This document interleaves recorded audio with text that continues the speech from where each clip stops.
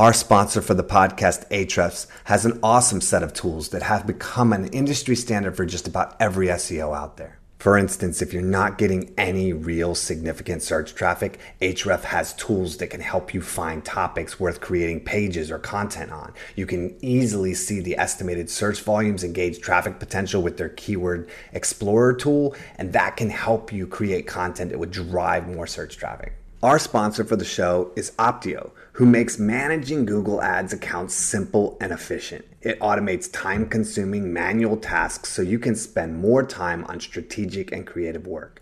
Whether you work at an agency with a large number of accounts or you're a freelancer responsible for a smaller portfolio, Optio can save you time and make life that little bit easier. To learn more and get a 6-week free trial of Optio, go to optio.com/SEJ. That's OPTEO.com/SEJ.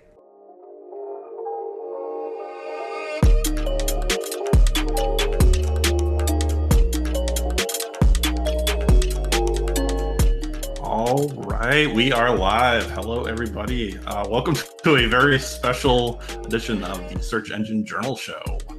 And officially welcome, Metal Brothers and Sisters. We're calling this episode Search and Destroy, SEO, Search Marketing, and Heavy Metal Music. I'll introduce everybody here first, and then I'll sort of explain what we're going to be doing. So I'm Danny Godwin, Executive Editor of Search Engine Journal. Now you want to introduce yourself? Hey everybody, Nava Hopkins, Director of Paid Media over at Hennessy Digital. Recently crowned number 6 PPC Influencer 2020. Shout outs to everyone on that list. Amazing folks. And I am here for profit and metal in equal parts. So let's have some fun. Nice. And congrats on being number 6. That's a perfect metal number. Thank you. Oh, Jesse, I forgot. I'm also the Ask the PPC. I'm also for plugging SEJ since we are here. Sure. I'm also the Ask the PPC. So if you have PPC specific questions, I know this is going to probably skew more SEO. I would love to answer them in the most metal way possible. Very cool. All right, Jesse. I'm Jesse McDonald. I'm a global SEO strategist for IBM. Been in SEO for about almost 7 years now, and sometimes listed as a top 140 SEO to follow by SEJ, and then also was a frequent contributor on SEJ up until my daughter was born 3 months ago, and that's not happening right now. So we'll see what the future holds. But yeah, that's me. Welcome, Jesse. And John, introduce yourself. Hi, I'm John McAlpin. I am the SEO Director for Cardinal Digital Marketing. First off, Nava is my number 1 PPC if I have questions, so throwing that out there. I'm also a contributor for SEJ when I have time. I'm also on the board of directors for DFW SEM, helping Bill Hartzer run State of Search this year. Hopefully we can do it in person. If not, we'll make it happen online. And yeah, here for the metal and the fun. Nice. Yeah, so this will be our most metal edition ever. And what are we doing? So this isn't our typical sort of SEJ show. We decided to have a little fun here because for us all metalheads, we love metal for many years, and we also love SEO and search marketing and all things search. So we figured, why not put the two together, sort of putting together some of the correlations, and we know what we all love that term for, between metal and SEO. And yeah, it turns out there's a lot. We have a lot to cover, so let's kick off. So one thing we wanted to talk about first is the correlation between metal and productivity at work. So I want to read a quick little thing that I found from Loudwire, so just bear with me for a second, and then we'll talk about it. So a Stack Overflow study found that metal, including black and death metal, are popular genres, especially in coding, because it improves productivity and focus. Pandora developer Rob Whitlock said the following: "When I hear clean singing, my brain starts tracking what they're saying, and it's distracting. But with death metal vocals, it's just sound. You don't think about what they're saying, so it just sort of fades into the background." So he also said one of his tips was, if I'm going to be doing a task for a long time, I'll put black metal on, especially if it's something I'm sad about doing. I love that. Black metal is emotionally evocative in a way that death metal isn't. There are times when you're coding and you sort of need that emotion. So yeah, let's open the discussion there. How have you all found metal to help productivity and focus, and has it for you. Nava, do you want to kick us off maybe? Sure. So it's actually really funny. If my day doesn't start with a very specific mix of what I call power songs, I am stressed out the entire day. I very specifically need at least 90 minutes of listening to songs. I'm a little bit different than the study. I actually need really pretty clean vocals. So I'm the other side of metal. But yeah, if I don't begin my day with that 90 minutes, not only am I not as productive, I tend to lose even more hours out of what I can do creative analytical tasks. So my mornings tend to be very focused on creating content for public speaking, thought leadership, but then also for client accounts, the ones that are a little bit trickier. And I'll put those in the morning when I'm listening to that music, starting my day off well. If, however, I have a lot of back-to-back calls or a lot of back-to-back meetings, and I can't recharge with a song in between, every subsequent meeting gets worse and worse and worse. Every subsequent task gets worse and worse and worse. So it's I don't want to say something as trite as saying listening to music is as important to me as oxygen, but at least for my mental health and my productivity, it's very close there. Cool. John, how about you? So metal's kind of like my secret weapon when working, because I tend to listen to a lot of different things while I'm working, and I definitely have like severe tinnitus and ADHD. So that combined, I have to have some kind of external stimulus outside of work. And so for me, metal does two things. One, I do like the concept of, I never thought about it that way, but the concept of like, not listening to the vocals or the lyrics so much. But to me, it's more of the rhythmic. When you have a really good breakdown or a fast section, it really makes me feel like I'm in a flow, and it helps trigger my brain into a faster way of thinking. So I'm a little bit sharper. And I think especially if I have a big pitch or I'm making a big audit where I really need to display confidence, it helps give me that confidence whenever I'm working. Awesome. Jesse. And see, that's what's interesting for me. I actually feel like music is as important as oxygen to me. Like I need it to get through the day. Right, well, it's been that way for a really long time for me. So an example of the productivity thing that I've had from a couple years ago, it's really interesting. I got a buddy into the band Animals as Leaders, which is a very progressive instrumental band.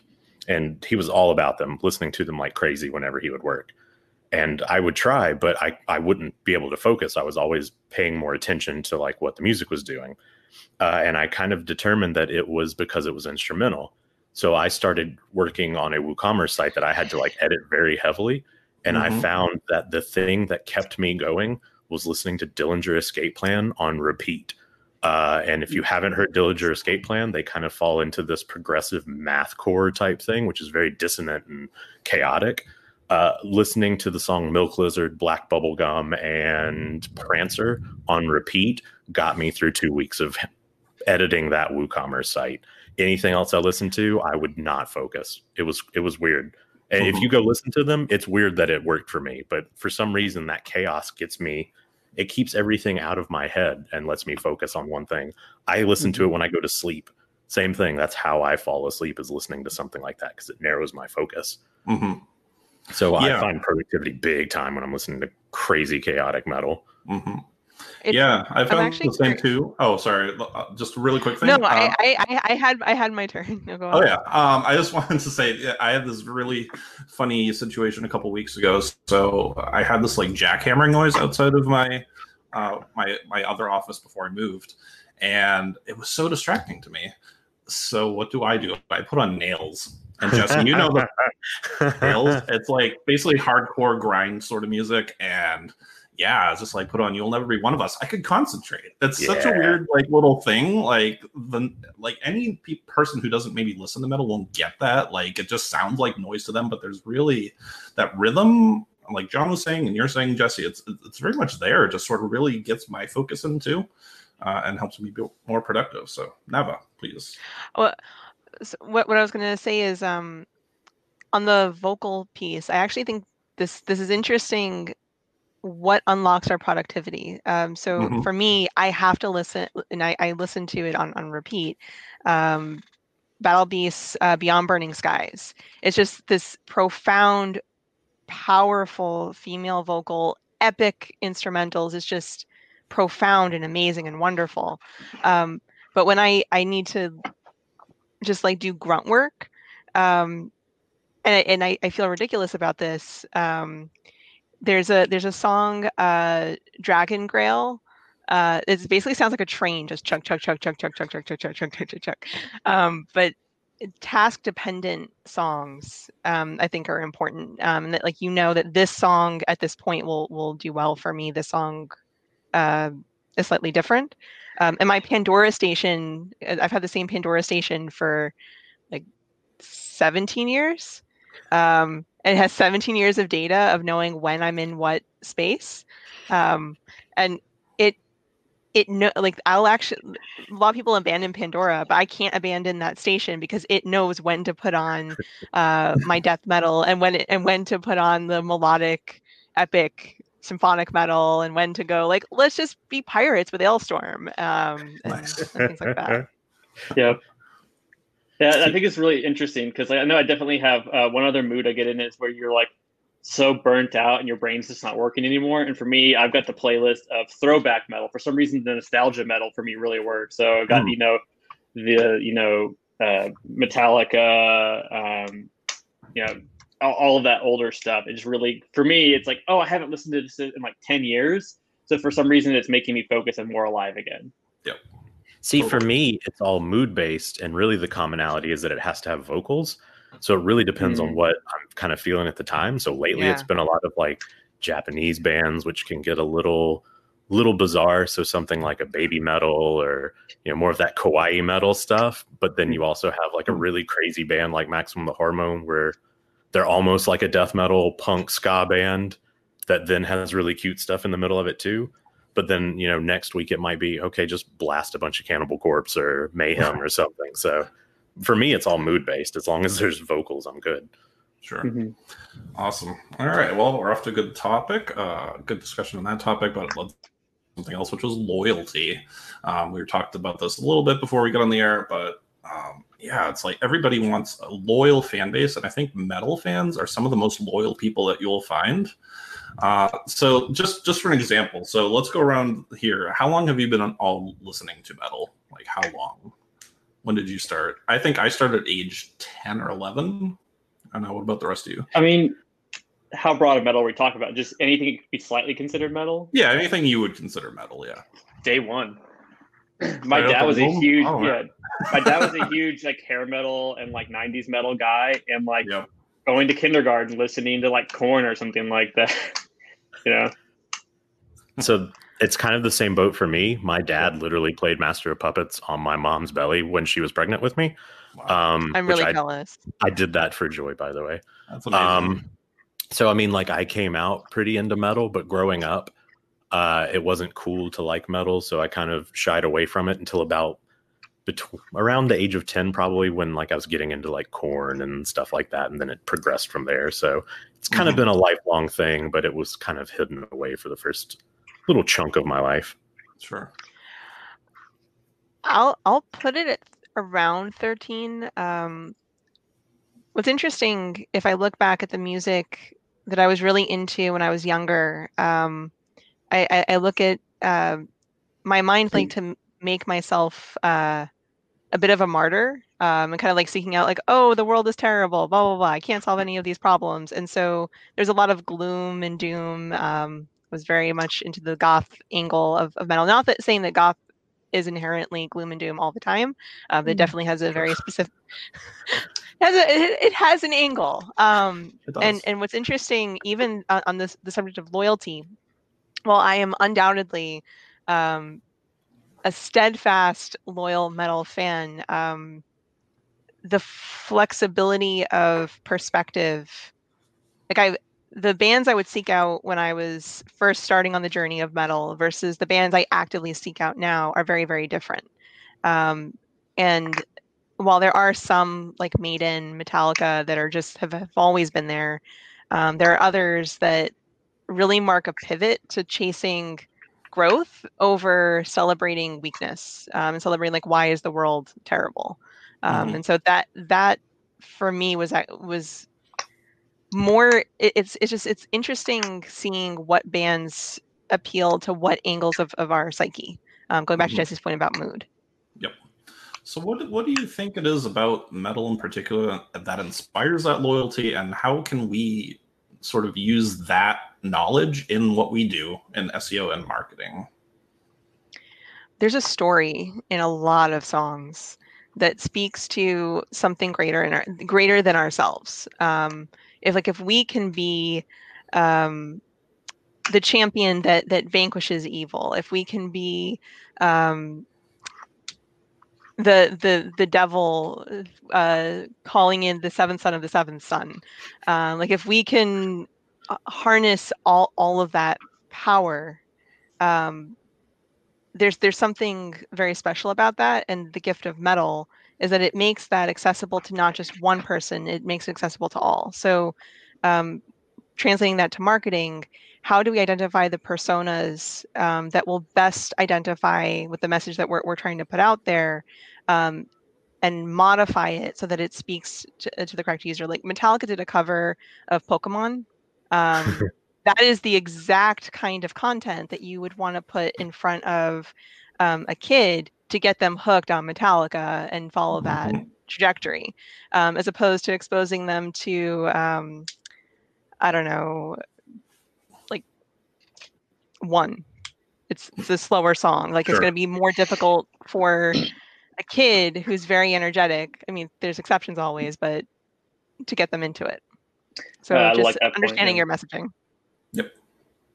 And see, that's what's interesting about a lot of metal bands, and especially early to mid 2000s, a lot of them were, especially in the new wave of American metal, so bands like Lamb of God and Trivium and Unearth and bands like that, and Killswitch Engage, they were all trying to do new stuff every time they would put out a new album. So Killswitch would evolve in between albums. Trivium would go between different vocal styles. While that's a lot of technique-based issues, they would constantly change stylings.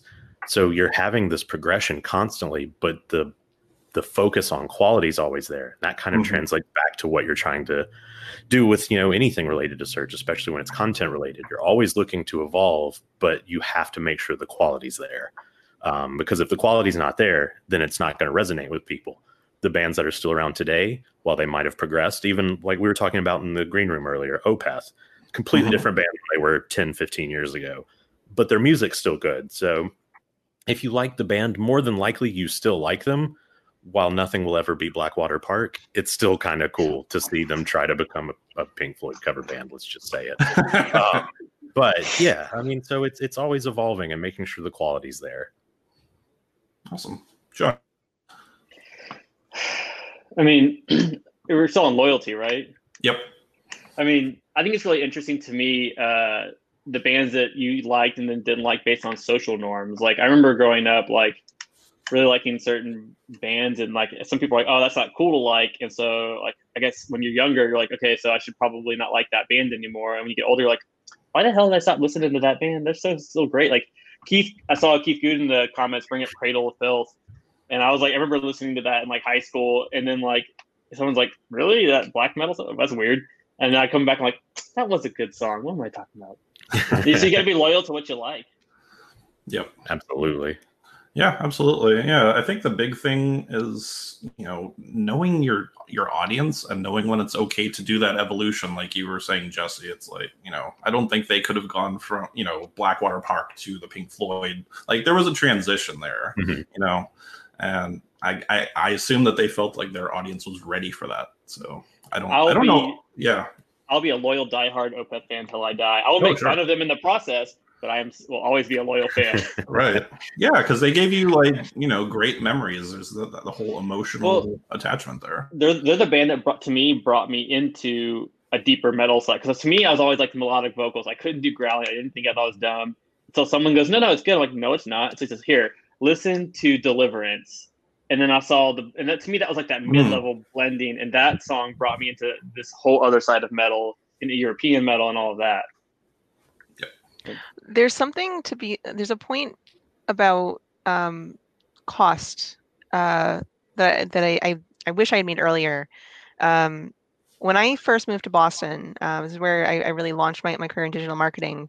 There's an opportunity to see Camelot. And it was a $20 cover. Nothing to see Camelot. Like that's cheap. And I would have been like right up front. There were no seats, just like go do it. And I hated myself every day that I passed on that because I felt that that was too expensive. And recently I was able to see Camelot in concert, ironically with Sonata Arctica and Battle Beast, the same show. And it was this profound experience realizing that just because you can't always engage in the product itself, there is value in the aspirational brand loyalists. So I know we're here to talk about search, but there is something to be said for how do we communicate to our consumers and instill the desire to be a consumer, even if they can't be yet. Like set them on that stage where when they are in a position to become a customer, they 1000% will choose us every single time and will long to become our customer, as opposed to saying, nope, one and done, one and done. Because there were a ton of metal shows I went to just while I was in college, and I would be very hard pressed to tell you who they were. Whereas the bands that there was like $5 cover, I'm in, you got my money, great. Whereas the bands that I religiously listen to, I will go out of my way, seek out that experience, and pay that premium because they mean the world to me. They mean the world to be part of that community. So in terms of content, in terms of marketing efforts, like how we can inspire that loyalty, do initiatives that are not just about transactional leads and sales, but actually begin tying that value back to any of our organic efforts, any of our social efforts, and really enjoy that full picture. Absolutely. Awesome. All right. Let's switch gears. Let's talk controversy. And Jesse is, of course, wearing the perfect shirt. So we talk about controversy and metal, a mayhem shirt. Probably, would we consider them the most notorious band in black metal history, possibly?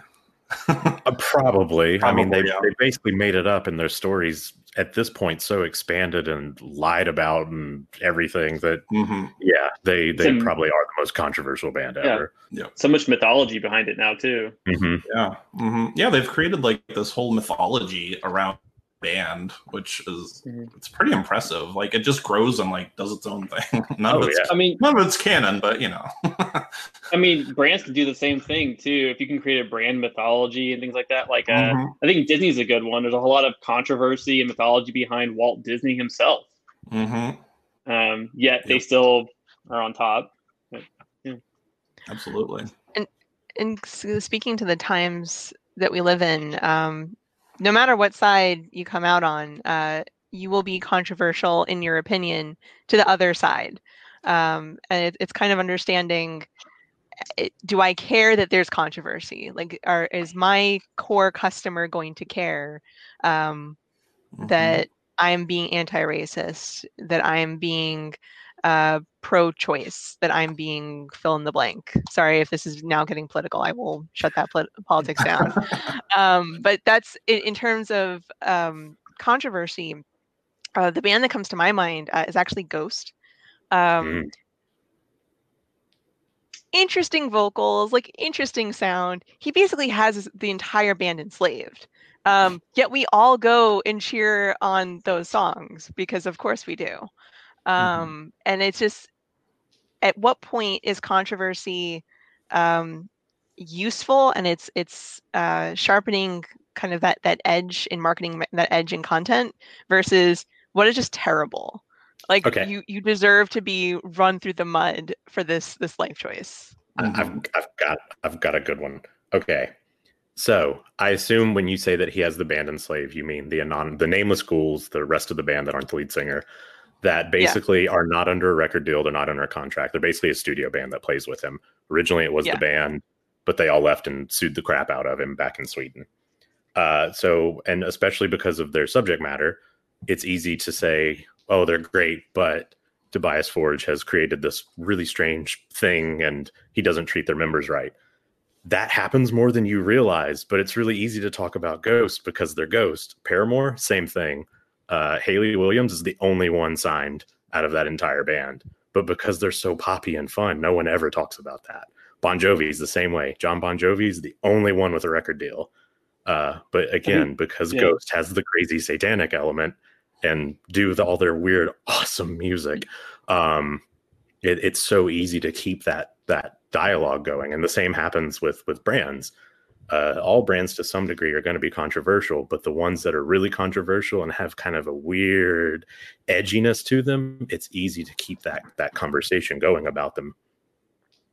Yep, absolutely. Yeah. And I know we don't want to get too political, but we're in that environment where it's like you're basically going to upset half the people. I think Starbucks, like, no matter what they do, they're pissing off half their audience, whether it's their Christmas cups or they won't support like T-shirts for Black Lives Matter. You can think of like Nike with their Colin Kaepernick association. So it's basically just a question of knowing your audience and will enough of them stick around, and do you care if maybe you upset a few people? So that's always the question you have to measure. Or if you're Chick-fil-A and you can't pick a side. Yeah. Yes, exactly. That's another one. So yeah, lots of controversy, but yeah. All right, so we'll move on. We wanted to talk about duplicate content, and this was a Nava suggestion. So we're going to talk about duplicate content, but what I we did a mean by bunch this... of research ahead of this. Oh, good. Okay, so in music, what we call duplicate content in the SEO world is called a cover song. And as we know, like, not all duplicate content is bad, but most of it's pretty terrible. And in the metal world, not all covers are bad, but a lot are pretty terrible. So I figured we could start there. I wanted to kick off with the worst first. So who wants to kick us off on what are some of the worst duplicate content cover metal songs that you've heard? I gotta go ahead, Nava. I know you're excited. No, go. I've gone ahead the first time every time. It's go, John. Okay, it's one of my favorite bad ones. It's Children of Bodom, Oops, I Did It Again. That song's awesome. It's so good. That song's so awesome. It's bad, but it's so good. Awesome. I don't know. I'm gonna get lampooned for this. I'm very confident about it, but I actually hate the Disturbed "The Sound of Silence" cover. I think it sounds terrible. It's so bad. There was no reason for them to cover that song. Jesse's laughing because he knows I actually like them kind of, and they're I love that band. Debatable. It's a debatable opinion to think that Disturbed is good, but specifically the cover is. So that goes back to that point about there's certain sounds will go well with certain types of music, and that band was not meant to sing that song. I am sorry. It is a mistake. I think it's also some people are wired different to enjoy different things. Like I like my wife and I will have like the same type of music style, but if someone's voice is a little bit grungy or a little bit different and not super clean, it just with her wiring doesn't work and she can't listen to it. So like I actually like that cover, but for you probably just whatever your wiring is just can't stand it. I can't. And it's actually the same thing with so this was funny. I posted A Demon's Fate by Within Temptation, and I forget who, but someone called out that Nightcore was the original, but the Within Temptation one came out first. In my opinion, it's superior, but depending on which content you're exposed to first, you'll be predisposed to think this versus this. And so that's like interesting. That was one of the things I was hoping we could talk about on the duplicate content piece is there is a lot of risk about coming out just after an original post is put out, because you're going to get lampooned. And the trust factors are absolutely going to go out the window there. So yeah, even though Demon's Fate is a great song, Within Temptation's version is a superior version. Like, of course, should not have covered it. Her voice does not sound nearly as polished. There's always one or two people in the digital marketing realm who cover content like that. And even though they may have big followings, we all know most of it's taken. Anyway. Jesse, did you have any picks? Mine is a little inverted from everyone's, but I can't help but think back to the MTV Icon episode of Metallica with Avril Lavigne trying to do Fuel. Oh, Oh my God. Yeah, I haven't seen that. I forgot about that. It's the worst. It's We blocked so it. bad. Oh Yeah, my I'm God, looking it up. it's so bad. Need the Men in Black mind wipe for that. Yeah, and I mean, it was a good attempt. I mean, she tried, and that was in that kind of phase of, is she pop? Is she punk? What's going on? Mm-hmm. And she really tried to do it, but it just didn't work. Mm-hmm. So, I mean, that sometimes you find, especially in SEO, where there's duplicating or quoting things tends to have a good intent behind it, but it just doesn't work. So I don't know. I like covers, but at the same time, some of them just don't work. I don't know if this counts. I remember some things in SEO sometimes work really well. And I remember one time I was on a podcast and someone asked me who to follow. And I'm like, I'll just tweet it later. So I tweeted like 10 names of people who I think people should follow. And then inadvertently, I got a ton of followers for that, which is not the intention at all. It was just kind of a weird outcome. Mm-hmm. Cool. But it's the kindness. It's the kindness factor. You're putting good into the world, and people are seeing that you should do that. Yeah. Speaking of, you can maybe think about it, Jesse. It's not metal, but if you ever look at Puddle of Mud covering Nirvana, oh yeah, that's one of the worst things I've ever heard. It's like cringe factor. It's like She Bang, William Hunn kind of level stuff. Yeah. Awesome. So I had a couple. One was, and I hope Jesse won't kill me for this one. I'm curious to see what you think of it. Kill Switch Engage. Do you know what song I'm gonna say? Holy Diver. Mm-hmm. Yes, that was my other pick. Okay. I love that cover. The video's great. I like it, but that is what got everyone into them, and that's the only thing that anyone would play by them. It's like that's the worst song on that album. Oh yeah, it is. Yep. Yeah. That's interesting though. I didn't realize that's how people got into that. That's interesting. A lot of my friends actually, yeah. You need that gateway song. Yeah, and I appreciate a good gateway song, but yeah. Not that one.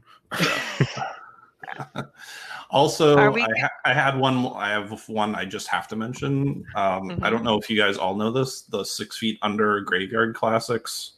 Are you familiar with this? Where the 6 Feet Under is like a death metal band of the former Cannibal Corpse singer. You know, he had like covers of California, Uber Alice, Purple Haze, Smoke on the Water as death metal versions. It was so terrible. They should have paid us to listen to that. So, yeah. 6 Feet Under in general is kind of a yeah, just generally, but that you know, there's Hitting Bottom, and then there's that album, which is like I don't even know.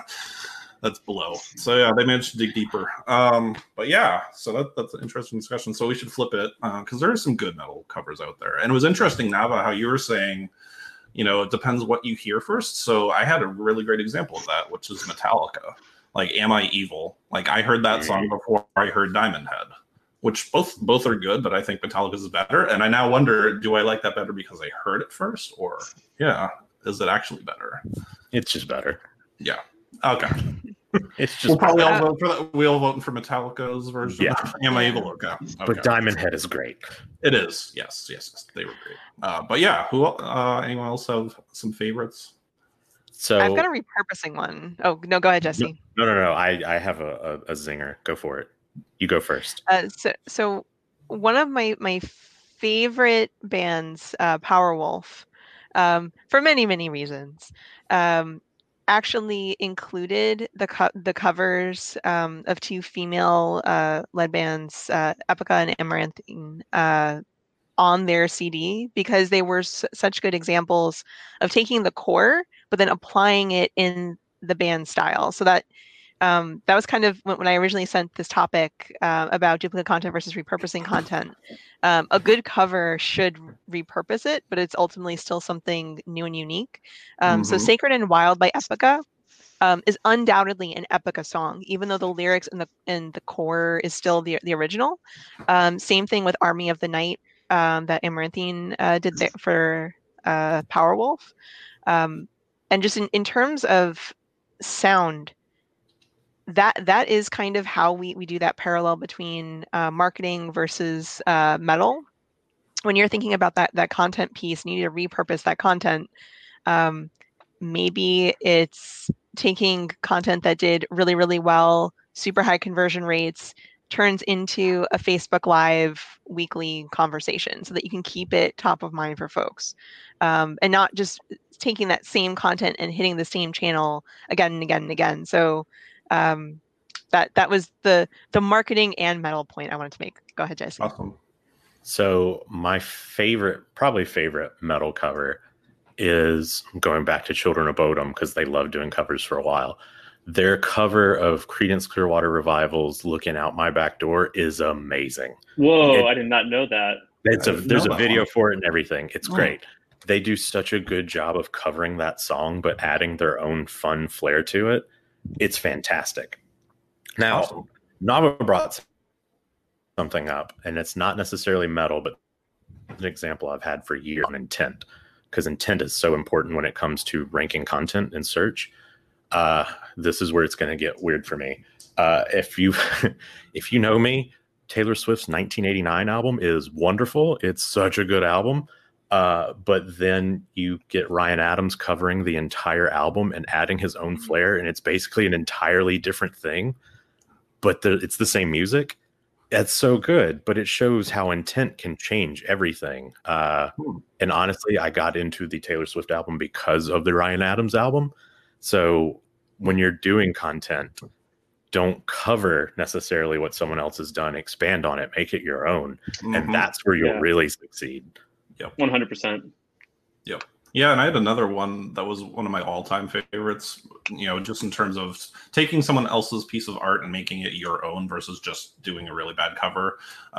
Going old school, Typo Negative did this amazing cover of Black Sabbath's Black Sabbath. Mm-hmm. They made it totally their own. It's amazing. If you haven't heard it, check it out. But yeah, if you're gonna cover something, whether it's content or music, make it your own, put it in your voice, your style. Don't just try to be the same thing that's already out there, because it's pointless and it usually comes out terribly. And I had another one, which was, since we're sort of the tie-in, which was actually would be like a content refresh where bands sort of cover themselves and made it better, in my opinion, was Suicidal Tendencies, Institutionalized. They released it way back, and then they covered it a bunch of years later. I prefer the later version myself. I don't know if everyone would agree with that, because some people prefer the old one, but yeah, like that's just your case. If you want to refresh your content, do it better, the next time. Yeah. Depends on how much we want a Pepsi at the time. Oh yes, absolutely. All I wanted was a Pepsi. I feel like we need like a Spotify or YouTube playlist to keep up with all the things we're mentioning. Do we have a scribe here? Yep. Yeah, the takeaway from this video is gonna we'll have our YouTube playlist, or like all the we have to add that now for sure. Cool. John, did you have any other? I'm not sure if we did your cover song that you love. Do you have any examples or anything popped to mind for you? Not really. I mean, like, no. Okay. Yeah, not really. No. All right. No you worries. Also like Taylor Swift, don't you? I'm just I'm still in the closet about my Taylor Swift love. I'll back you up, Jesse. That was a solid album. So there you go. All right, so we're almost at the midway point, so I figured this would be time for a fun question. Doesn't really have anything to do with anything, but I wanted to ask everybody if you could start a band that had a search, SEO, PPC marketing, whatever sort of theme. What would your band name be? What would your album be? What genre? Anything you want to say? And I don't know, Jesse, do you want to go first with that one? Oh, that one's hard, because you kind of take what you've done with Search and Destroy and almost want to do something like Rank 'Em All, do like a Metallica tribute or something. That's pretty good. Yeah. I like that. I'm gonna go with Rank 'Em All. Cool. All right, John, what do you got? I know I stole, and by the way, we should say from the start that I did not intentionally steal this title of Search and Destroy from John, but I posted the link to this Facebook Live, and then John messaged me and goes, "Dude, that was my title." that was my album name. So that was your album name, right? Yeah, my band would be a jazz death metal band. So very technical. Nice. They would be called Doombots.txt. And then nice. Okay. And then the feature album is going to be Page 2. I like it. All right. Nice. Nava, what do you got? So I need to give shout outs to my brother is actually in the chat, and he came up with SEO headbangers, which would be great if I was an SEO.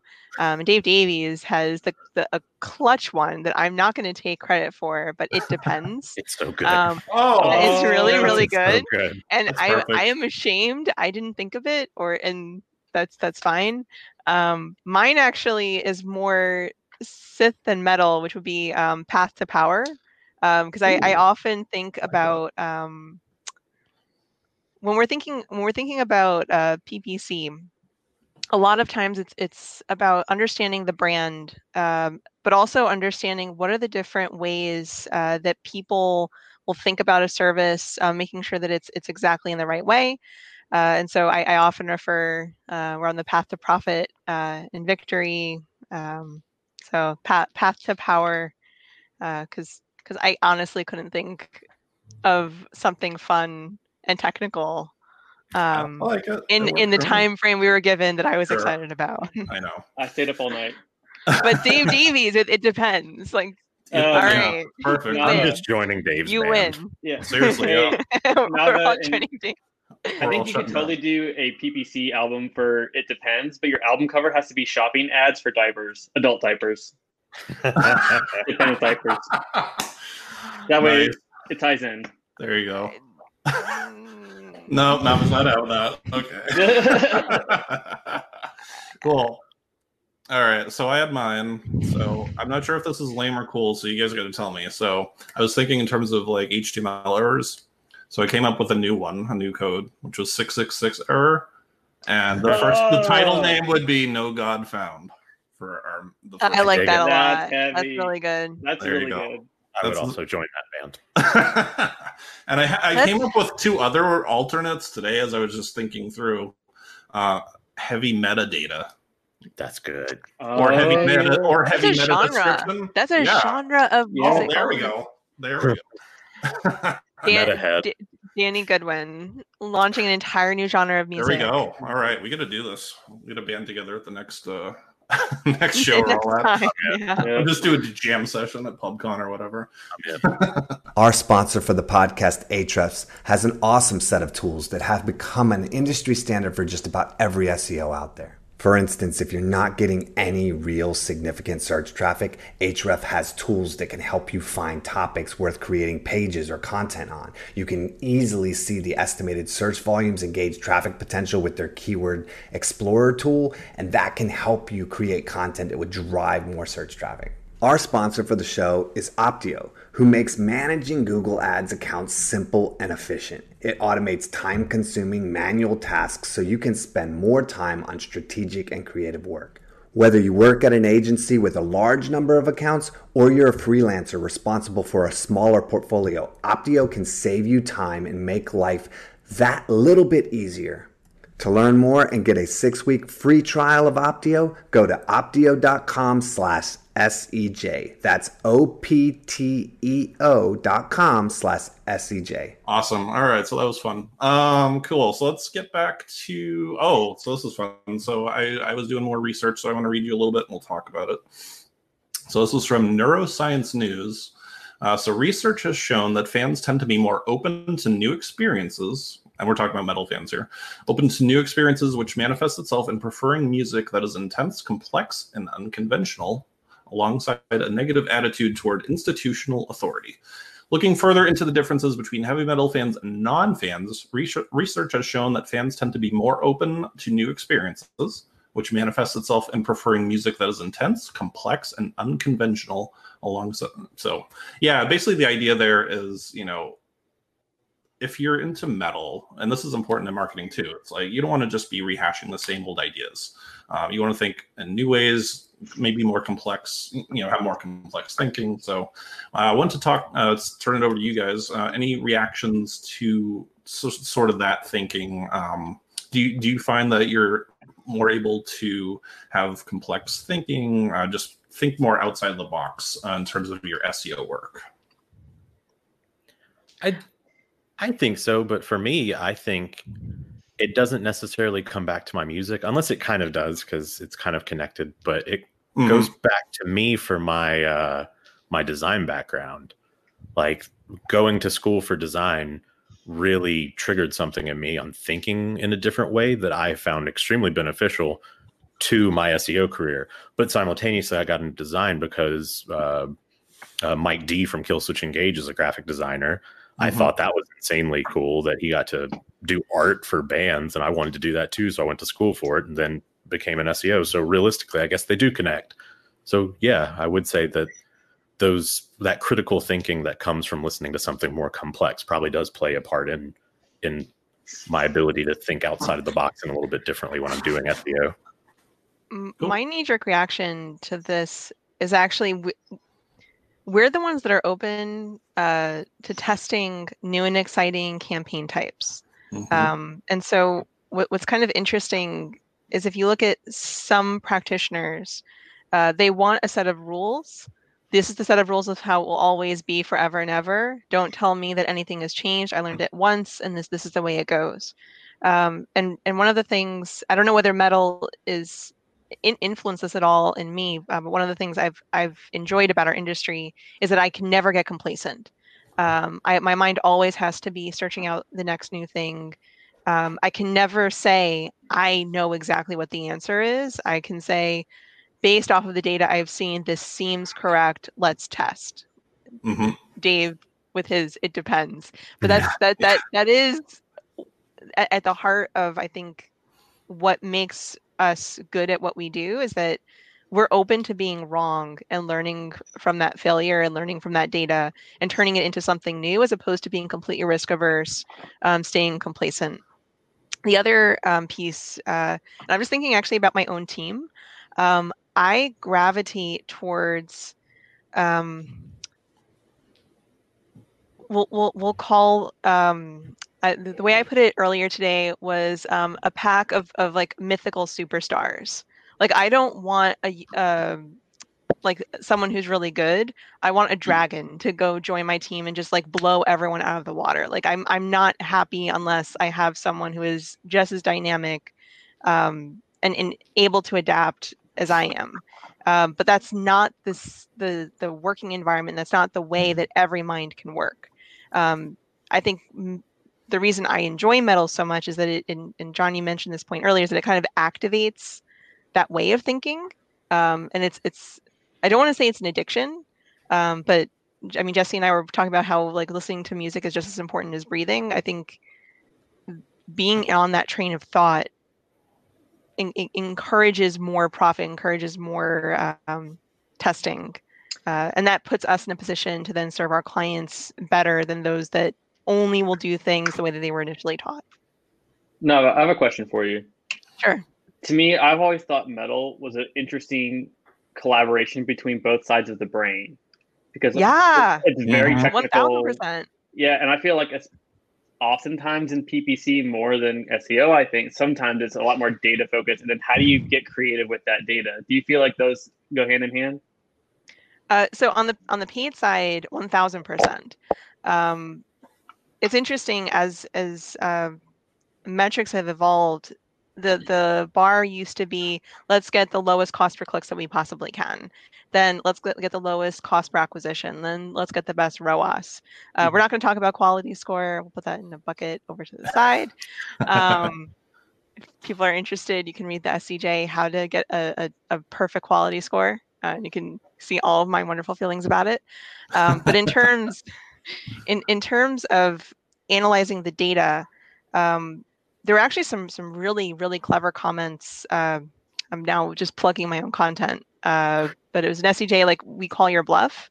And actually, I think Jesse and John, I don't know if you were in it, but we'll have to do another round. But specifically the story and the data, like we're able to process the story and the data as opposed to just being raw numbers. Did that answer your question, or is that just me rambling and ranting? No, it's a little bit of both too, because like we've actually completely revamped the way we do reporting too. It's no longer like looking at data dashboards. Now we take Data Studio and we do like almost like a slide presentation where we import your data, but we try to like tell an actual story with it. So what are we working on? What's going on? And so that way people can look at the numbers and analyze it, but they're not getting bored just thinking of one side of their brain. They're getting to see that story, what we do, and they seem to be way more engaged. Reporting What is kind the of concept reporting? album. Yeah, exactly. Yeah. There you go. What kind of views, what kind of dashboards do you do in Data Studio? So I mean, we Like combine. what are your favorite ones? What do you mean? Like what connectors? Yeah, and like what views do you find are the most helpful? So we do a lot of what's it called? Content drill downs, especially nice. when I'm doing research. So I'll say, okay, here are your top keywords, or here are your top landing pages. Now let's drill down to see what keywords those are ranking for and what data that's connecting. So we can connect Search Console and analytics. So we can say, yeah, this page may get like a lot of sessions and rank for a lot of keywords, but this one has a higher conversion rate. So we know it works well. So let's look at what keywords they're ranking for or not, et cetera. But yeah, looking into different drill downs, different exploratory graphs. There's a lot of great community connectors out there and community charts out there that we can look at. That I'm really big on data visualization. I've done a lot of articles with relatively a lot of articles at Search Engine Journal about data visualization with Python or with some other keyword research, and plugging myself now. But like anytime kind of, to be fair, I work with some of the most brilliant minds in data visualization that I've ever worked with at Cardinal. And so I've noticed that clients are way more receptive to any kind of visualization that way, and beyond the typical line chart graph. But Data Studio definitely has some of the best tools out there for that. Cool. All right. We'll move along. I wanted to continue on from that article because it also talked about how metal can help your mental health. So it's the article again. Same research suggests that it may be that listening to music is cathartic. Another finding is that fans who were made angry and then listened to heavy metal music did not increase their anger, but increased their positive emotions. Which suggests that listening to extreme music represents a healthy and functional way of processing anger. What do we think about that? I've definitely found that to be true. You know, I'm in a bad mood, stuff's going wrong, just crank up some jams and yeah, blast the bad mood away. Do you guys feel the same? Oh yeah, I've noticed like the mood like definitely decrease. Like you're almost like it matches your intensity pretty right off the bat, and then you kind of like calm down gradually, and before you know it, you're in a better mood. Yeah, 100%. I'm 100% that way. Yep. No More Lies is that song for me. If I need by Maiden. The reason that song serves so well is it actually honors that you might be stressed, and it has those ebbs and flows so that you're able to come back to a healthy neutral. Like there are some songs I listen to that just from 0 to 11 and that's where you stay. The songs that really serve that purpose are the ones that take you on a journey, both in the story and then also audio. That's a good point. Yeah, I do like the idea of ebbs and flows to make sure it kind of regulates your emotions. Yeah. Yep. Absolutely. That's Opeth for me. That long form Pink Floyd story. Yep. Yep. Easy to get lost in that. Yeah. Yeah. Bad mood, like Jesse's t-shirt there, mayhem. Every once in a while, just need that getting the right frame set. But yeah. Oh yeah. That or folk metal. Folk metal is amazing at diffusing a bad mood. It's so hard to be in a bad mood while you're basically listening to a metal polka. I challenge you to be in a bad mood while listening to a metal polka. See, I have to go more aggressive. Like there was one time when I just started the first SEO job I'd ever had. An employee had to be let go, and he had screwed up a bunch of stuff, and we had to go in and do it, and I was able to fix it. So it's kind of putting my foot in the door a little bit more and gaining some trust. But I closed the door to the office I was in, threw on Meshuggah Obzin, and was like, trust me, I know you don't know me. I know this is weird. I will fix this. Hold on. And 30 minutes later, all was good. And that like really grounded me. But that is an aggressive album. And I was in a way better mood after that, fixed everything, and all was good. So I don't know, folk metal, I that never brings me back to neutral. It's strange. It depends on which you listen to. So like there's Eluvite, and what's it called? I'm going to totally butcher the pronunciation, but Kopakani, where there's like a little bit more growl, but then there's also Uh, I'm of course not prepared, and I can never remember all of the different ones. But In Extremo is a good one. They're like they're Germans, but a lot of it's very Scottish Gaelic mythology. That's I don't know. awesome. You might enjoy it. I don't know. Yeah. I mean, I Danny, like tears, so we'll be good. can I pose a question to everyone? Go for it. Nava, you made me think. You said we talked about regulating emotions, things like that, but you also mentioned some bands just go 0 to 11. If you're for everyone, if you're in a mood and like you need that 0 to 11 band or song, what is it? Beyond Burning Skies, Battle Beast, Okay. beyond a shadow of a doubt, or um, we'll say Vespertine by Camelot. You're gonna need to send me those. I don't know those songs. For me, if it's a particularly bad thing that I need to kind of emotionally come down from, anything Cannibal Corpse will work. I can't say any of those song titles, but anything by them would be fantastic. If it's a start has a really good build up, No Stars Over Bethlehem by Protest the Hero, because that song has a really kind of almost THX intro and then just kicks into high gear, and that always just gets everything going for me the right way. So those are my picks. Nice. I would go with a little strapping young lad. Oh, You need something pretty intense to just go from 0 to probably like 20. But yeah, like I just throw an Alien, the whole album. Perfect album. Yeah.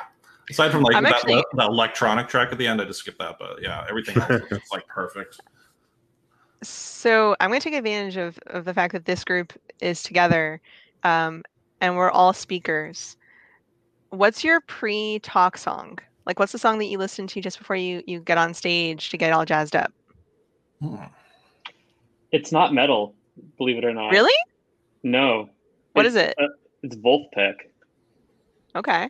They're just like a modern funk band, and like all their songs are super positive and upbeat and happy. And usually I try to get into that kind of mood. And metal's more of my everyday, like working or talking to a client music. For me, I honestly, anytime I've ever spoken, I never listened to anything beforehand. So realistically, the music that would probably get me into a talk would be the voices of Topher Cohen, Keith Good, Greg Gifford, Kevin Dory, or Damon Gochner, or Matt Siltala, or Melissa Foch. That would probably be it for me. I'd never listen to anything right before I speak. Then I'll just have the song stuck in my head. I've had Prancer stuck in my head the entire time we've been talking today. Yeah, I'm pretty much like Jesse. I don't remember ever doing that before a talk. I probably couldn't like name a song that I would listen to. It'd probably be like Corrosion of Conformity's Vote with a Bullet. That would just like get me, boom, ready to go. But yeah, I've never actually done that before, Joe. What about you? So I alternate between Ailstorm, either Drink or Keelhauled, or I'll do Battle Beast. I usually don't do Beyond Burning Skies because then I get too excited and then I speak too fast, which I always speak too fast anyway. But I'll do Raise Your Fist or King for a Day, because they're, and actually this is similar to John. I like things that are sing-songy. Like it's almost it's listening to something that will get me prepared to speak in a way that I'm not going like 50 miles an hour or 50 miles a minute or something. I just thought of one other one. I'm not sure if you guys would technically consider it metal. Fight Song by Marilyn Manson is a good song to get hyped up to. Yes. We should have brought him up on the controversial topic too. Oh, for sure. He's been riding that train for like almost 20 years. Yeah. You got to have a shtick, man. Yeah. Yep. All right. Cool. All right. What else do we want to talk about? International metal. So we wanted to talk in this a little bit in terms of, obviously internationally, it's not, obviously the world's getting smaller now, but you know, in the heyday, especially, like you'd have your bands from all the Scandinavian countries with their black metal, that they'd be known for that. You know, you'd have like your Sepultura coming from the south. Yeah, I don't know, like how go ahead, John. I got a good one. When I think of SEO and international, right now, other than the US, I think of like, when I think of like countries known for their SEO, I really think about Spain, UK, Germany, and sometimes France. And I know those ones mostly just because I know of speakers or contributors who write in those countries. It's mostly where that's coming from for me. But also in metal, you have, like you were saying, like the countries that are known for specific subgenres of metal. Sure. Specifically around Scandinavia. But yeah. Yeah. Sweden's a big one. Yeah. See, when I go international, and it might just be because I end up listening to a lot of Japanese metal, being who I am, I immediately think of something like Maximum the Hormone, who is awesome. Definitely check them out if you never have. They finally went up on Spotify in the US about 2 years ago. Wonderful band.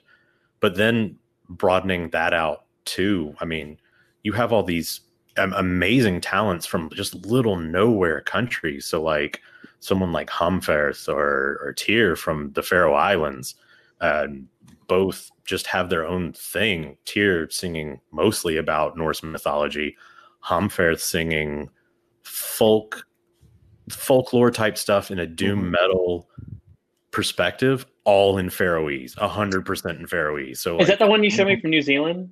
No, they're from the Faroe Islands. What's the one from New Zealand you showed me? New Zealand is what are they called? Alien Weaponry. They sing all in Maori. Yep. Yeah. I mean, there's so much cool stuff out there, and even if you don't understand it, just being open to it will bring so much cool, like, new music into your life, and really interesting genre defining and breaking sort of stuff. And content's the same way. If you get out there and look for it, there's going to be some cool stuff out there. Cool. Nava.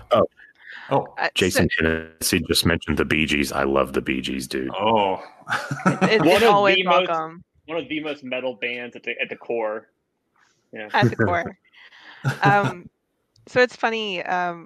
When I suggested this as a topic to talk about, where my mind went with it is actually in how each market will pick up trends in SEO and PPC, and how that kind of parallels with metal. So when I think about the bands I gravitate towards, Powerwolf, Blind Guardian, like I'm very much into the craftsmanship of German vocals. Like there's a lot of really beautiful craftsmanship that goes into that melodic arrangement.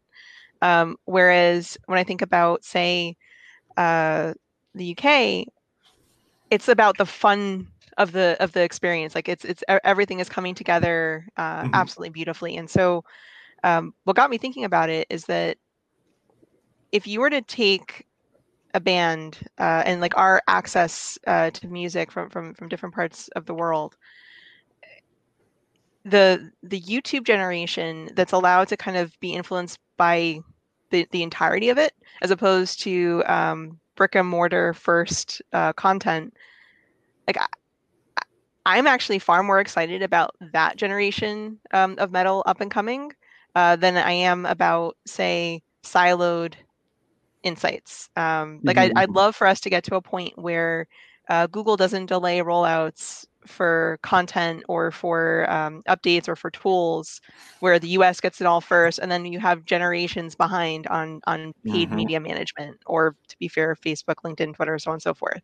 I'd like us to get to a point where we all can agree this is how you should run things, but then also understanding that different locations respond better to different stimuli. Jesse, like, I know you and Keith have a great talk about migrating content to Japan. Like, it was your talk. I I don't think it was us, but we've talked about it. Maybe I was just so enamored with the brilliant things that you guys were saying. I assumed it was on a stage. Well, we were talking about it on, I think, Facebook, because at IBM being so international as far as a company, we're really still connected. So like I can hop on our Slack and talk to any of our employees basically within the marketing team, which is thousands of people.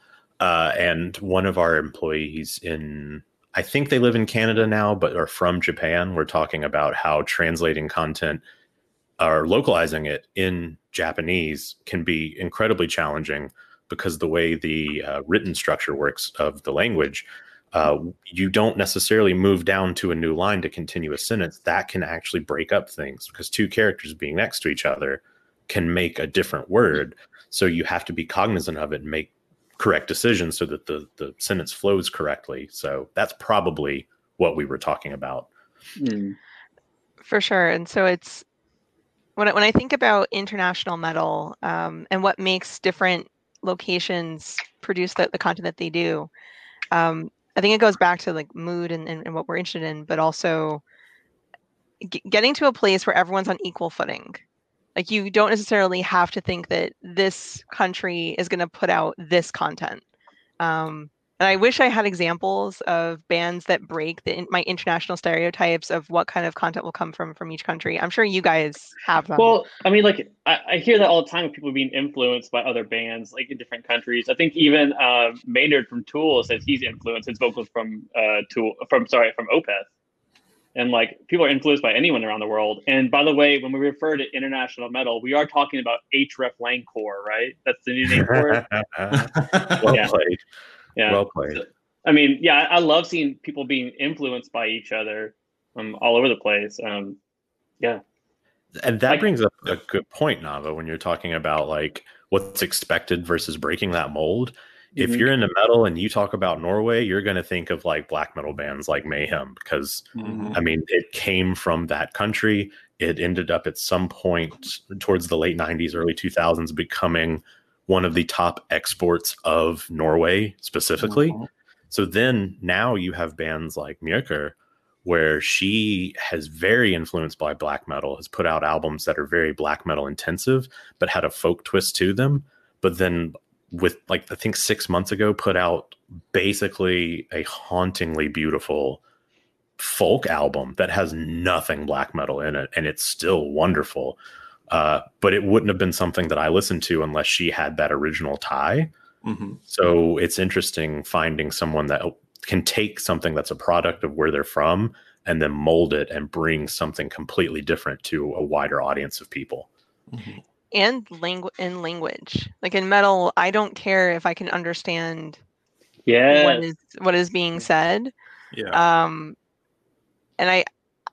I'm going to leave it for the SEOs on the call to talk about like the impact on SEO, but where my head went with that, a lot of PPCs threw their hands in the air when close variants came about. And it's like, oh no, my account structure is broken. Well, if you're saying effectively the same thing and you're evoking the same buying intent, does it really matter that we're matching this exact keyword to this exact landing page? And is your budget actually being effectively deployed? So yeah, I will rock out to things I have zero idea what they actually are saying because it makes me feel good. Yeah, I find it inspires me to adapt. So like listening to tons of Japanese metal and music, I pretty actively work to learn Japanese. I'm horrible at it.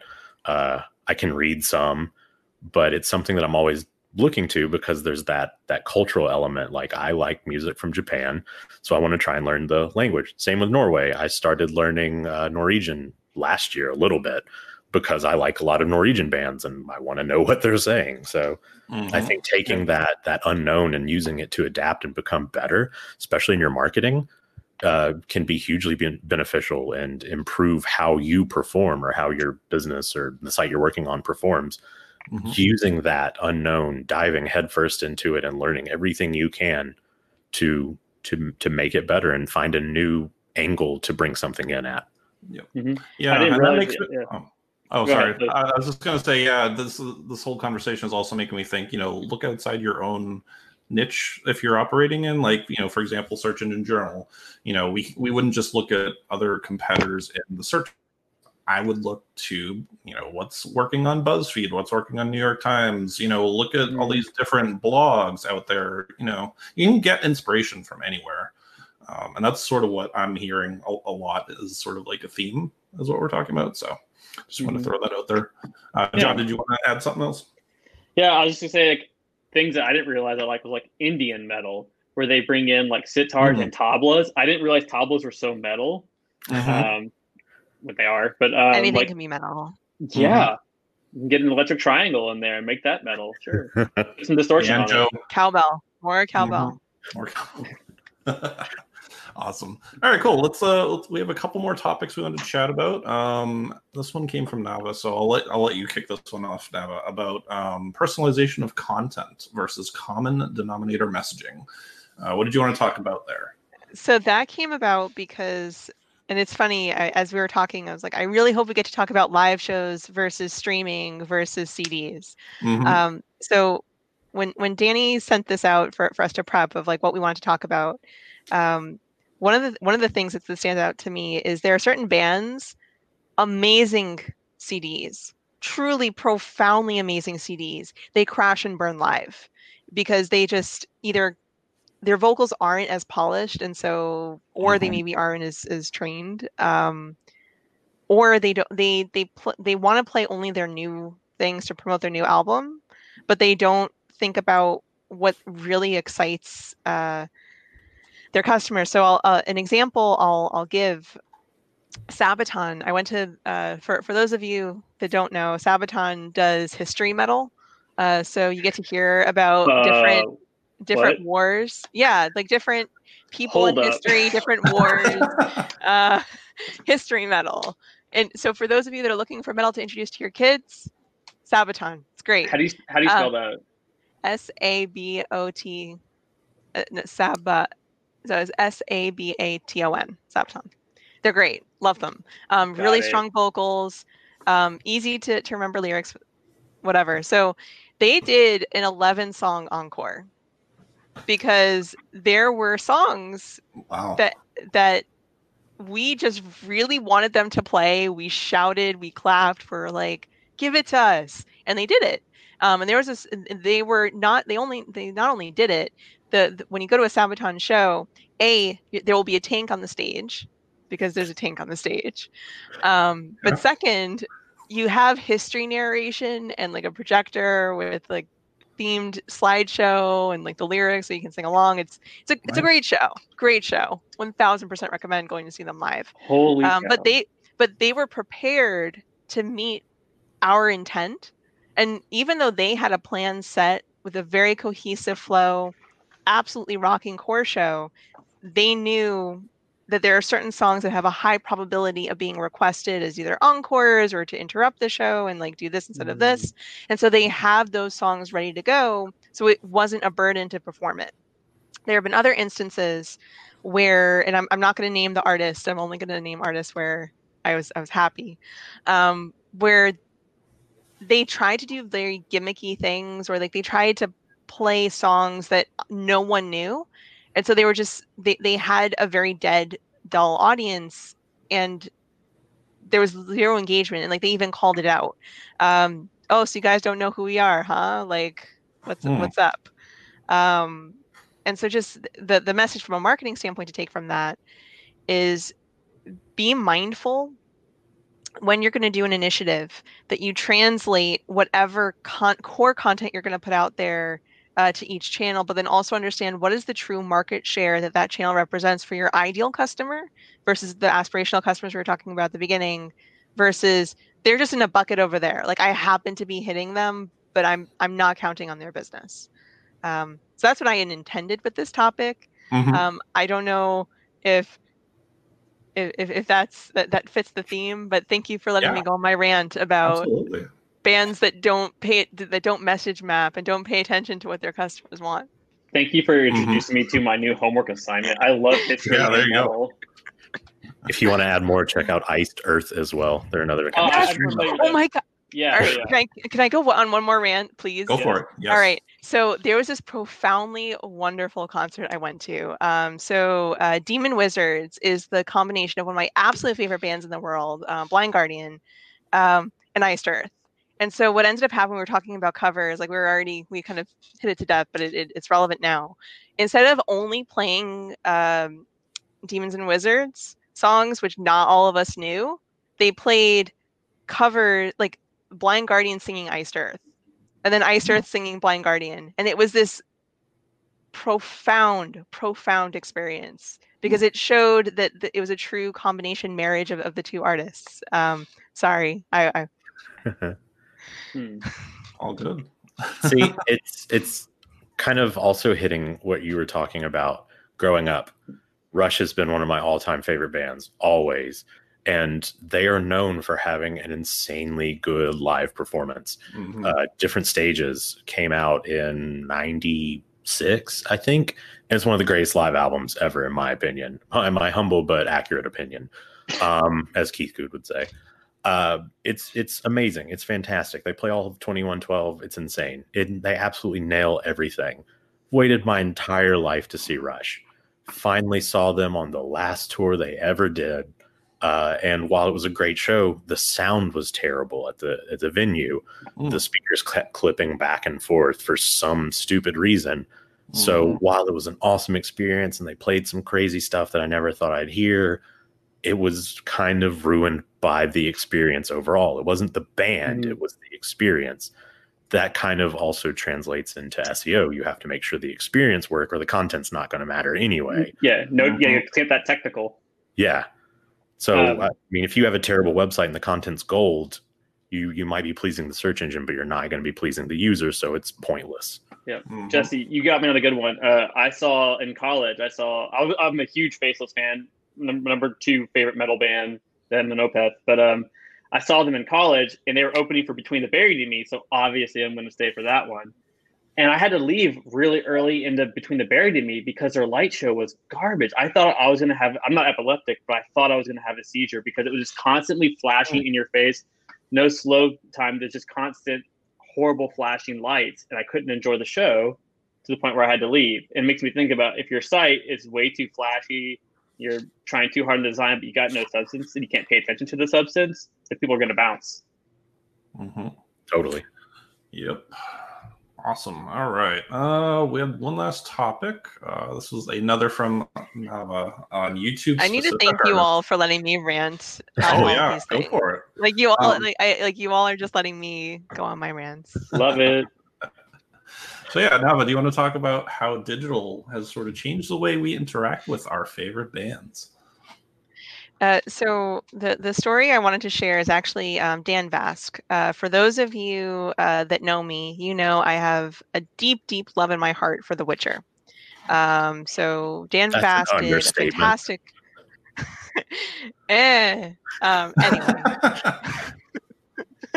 Sorry, go on. So Dan Vasc did a cover of what was it called? Toss a Coin to Your Witcher. Absolutely exploded his channel. And so that was a very real case study of the value of focusing on viral content and kind of being entrepreneurial in your music choices and paying attention to the times. But what was interesting is that as his channel was blowing up because of that cover, his other songs began to get light and attention. And he actually just posted today, I put it on my Facebook wall, a video from when he began his channel 10 years ago. He did a Dragon Force cover, and he showed kind of his awkward 20-year-old version beginning it, and then his like, oh, I'm strong, I know who I am, great. And the substance of what he's talking about in that video, as well as with his ongoing war with DistroKid, where like they were kind of scamming him out of money, is the path forward for music used to be very straightforward. You'd go through traditional channels, you had to sign with a record, like you'd have situations like Ghost and others, where some people get the shaft, whereas with YouTube and other streaming services, it really has opened up the doors for creative, innovative, entrepreneurial artists. But it's not easy to know what levers to pull. And it made me think a lot about SMBs and their access to kind of digital marketing. How easy is it for folks to get access to people like us? Because you either have to be well off enough that you can afford to engage someone of caliber. You have to learn it yourself on top of your day job, or you get stuck with kind of freelance folks. And so one of the opportunities or problems I'd love to see us as a digital marketing industry solve is how do we do what YouTube and other streaming services have done for metal artists, like making it that accessible of a platform to make a living. Like how can we do better as an industry to help SMBs not get screwed over? Sorry for language. I mean, yeah, and there's a lot because, like you said, like I mean, a lot of SMBs too are just DIY people. They may not have the budget to hire an agency or something like that. So, providing, I mean, a lot of them go to conferences and things like that, but providing like guidance on where to look, who to trust. Someone tweeted me like yesterday, like, how do they do it? Like, okay, well, you got to know who to trust. Well, how do they do that? Well, read articles, look into authors and things like that. But and a lot of this stuff is complex. I mean, like you said, some people, there's no traditional way to get into PPC or SEO. There's no like record label or school to major in it. We just kind of stumble our way in it just by the digital means, access to information. Yep. Yeah, it's tough. I think it's a matter of like finding who's out there and finding the right platform where they are out there. Maybe it's Twitter, maybe it's LinkedIn. It's not LinkedIn for me. And being willing to kind of break that kind of social fear and say, hey, I have this problem. What do you think? I've had several people do that after my talks. They'll message me and like, I have this. What do you think? And I'll give them my opinion. Well, I mean, I can't devote too much time to it, but I'll say, this is what I think. Definitely try it out and let me know what you think. I think there are platforms in the works now that I think could help solve that. I know Jim Christian and his team from Advanced Search Summit, they're working on a new platform that's almost like a digital marketing specific social platform. And that could change everything. If people join that, they have direct access to vetted digital marketers that they can ask questions to and just generally talk about. Same thing with the Paid Search Association on the paid side. Granted, we're just paid, but yeah, 1,000%. Yeah, I know what we do here at DFW SEM, we invite speakers from all over the country to come speak. And then it's a lot of SMBs and newbie digital marketers, and they get to come learn. And then they got full access to go and ask questions and learn from these amazing speakers. The State of Search is a rocking event. If I can plug State of Search, amazing event. True fact. I made friends. I met Jesse and Nava through State of Search, and yeah, great place. Jesse, you made a good point of like, it's conferences like that. You can just go up to these speakers and have full access to some of the best speakers in the world and ask questions. I know after my talk last year, I had, no questions at the end of my talk. I'm like, man, did I do a bad job? Then two people come up to me with their laptop and say, you mentioned X and I have a problem with that on my site. Can you show me how to fix that? There's no better feeling in the world. So the speakers love when you ask questions. Mm-hmm. Absolutely. Awesome. All right. Well, please ask me questions. Yeah. And we're just about at our end time here. So we want to wrap up with sort of a takeaway of what we want people to learn from heavy metal. So does anyone want to go first with your big takeaway? Go, John. All right. All right. Things I've learned from metal. Wear a mask, wash your hands, and don't be racist. Yes. Simple rules. Mic drop. Boom. Nothing else. I mean, yeah, it's kind of hard to top that. Honestly, I would say understand the intent of the content you're producing and be willing to adapt to your audience's needs to fulfill what they're looking for. So that's a huge one. And metal's great for doing that. Nava. I'm a little sad because Jesse took the core of what I would have said. Oh no. Well, Whoops. yeah. I think the experimentation point was a good one. If there's not, if you do not have to be risk tolerant all the time, you do not have to put yourself in situations where you truly feel uncomfortable. But what the metal community is very good at is fostering a sense of safety, and that if you experiment, if you innovate, there will be a group to catch you. Yes, you might mosh a little bit and have some bruises, and like you learn from that, and it's great. But ultimately, that ability to experiment and become better, that you're always looking to become better, that and Tracy Ingram put that in there, adapt and overcome. Yeah, just be confident and be comfortable failing, so long as that paves the way for even greater success. Awesome. Well put. I like it. Good stuff, guys. I had my last rant of sorts that I wanted to share since we didn't get to cover this yet, because this is a topic that comes up a lot, and I hope this will be a good analogy for people. So, to paraphrase Little Slayer, Angel of Death, content length, the meaning of pain, the myth that I want to die. Now, let me explain what this means. There is no ideal song length. There is no ideal content length. And, song length does not correlate with awesome music. Content length in no way correlates with awesome content. I don't know, Danny. I've read some number of studies that correlate the song length to the number of record sales. And well, there is that, but just generally, here's my example. So we mentioned Metallica's one. It's a 7-minute song, 7+ minute song. That's a great song. They also put out Some Kind of Monster, which is an 8-minute plus song, and it's just terrible.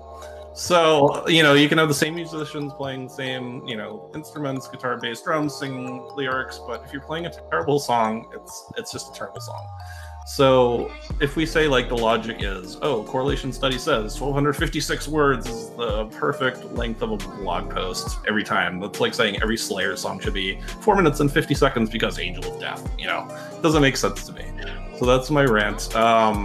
All I want to say about content, just like a song, it should be as long as it needs to be. Never overstay its welcome. Self-edit. Don't be like Metallica.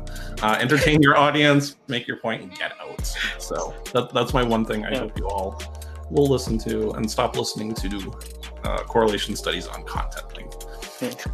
And also anything about latent semantic indexing keywords. That was, if I may, that was one of the most metal posts I've seen you put out there. Just like, what up, HubSpot? Yep. Hi, HubSpot. Anyway, so that has been our fun little show. I hope you all enjoyed it. This has been Nava Hopkins, John McAlpin, Jesse McDonald, and Danny Goodwin. We have been your metal hosts. Hope you had fun. Hope you maybe picked up a couple things along the way. Stay metal and stay awesome. And tune in next time we do this. Thanks everybody for tuning in. We'll check you out next time. Bye guys. Bye everybody. Bye. Hey there, I'm not Prince Torres. I'm not Danny Goodwin. And I'm not Lauren Baker. That's Greg Finn and Jess Budd, and I'm Christine Zernheld. If you listen to the Search Engine Journal show, we think you'll love our critically acclaimed SEJ Network podcast, Marketing O'Clock. Join us every week as we report the latest SEO, PPC, and social media marketing news. This is a show for real-life marketers who want to do great work. And because we're IRL marketers too, we know you're talking about attribution, schema, and CPCs all day long. So we keep it light with plenty of spicy hot takes, puns, and rants. Plus, we talk about what's working hard and what's hardly working in our accounts, and share what news stories have us saying WTH every week. So if you're ready to become a better marketer, subscribe wherever you consume podcasts and listen to new episodes fresh for you each and every Friday morning. Only on the SEJ Network.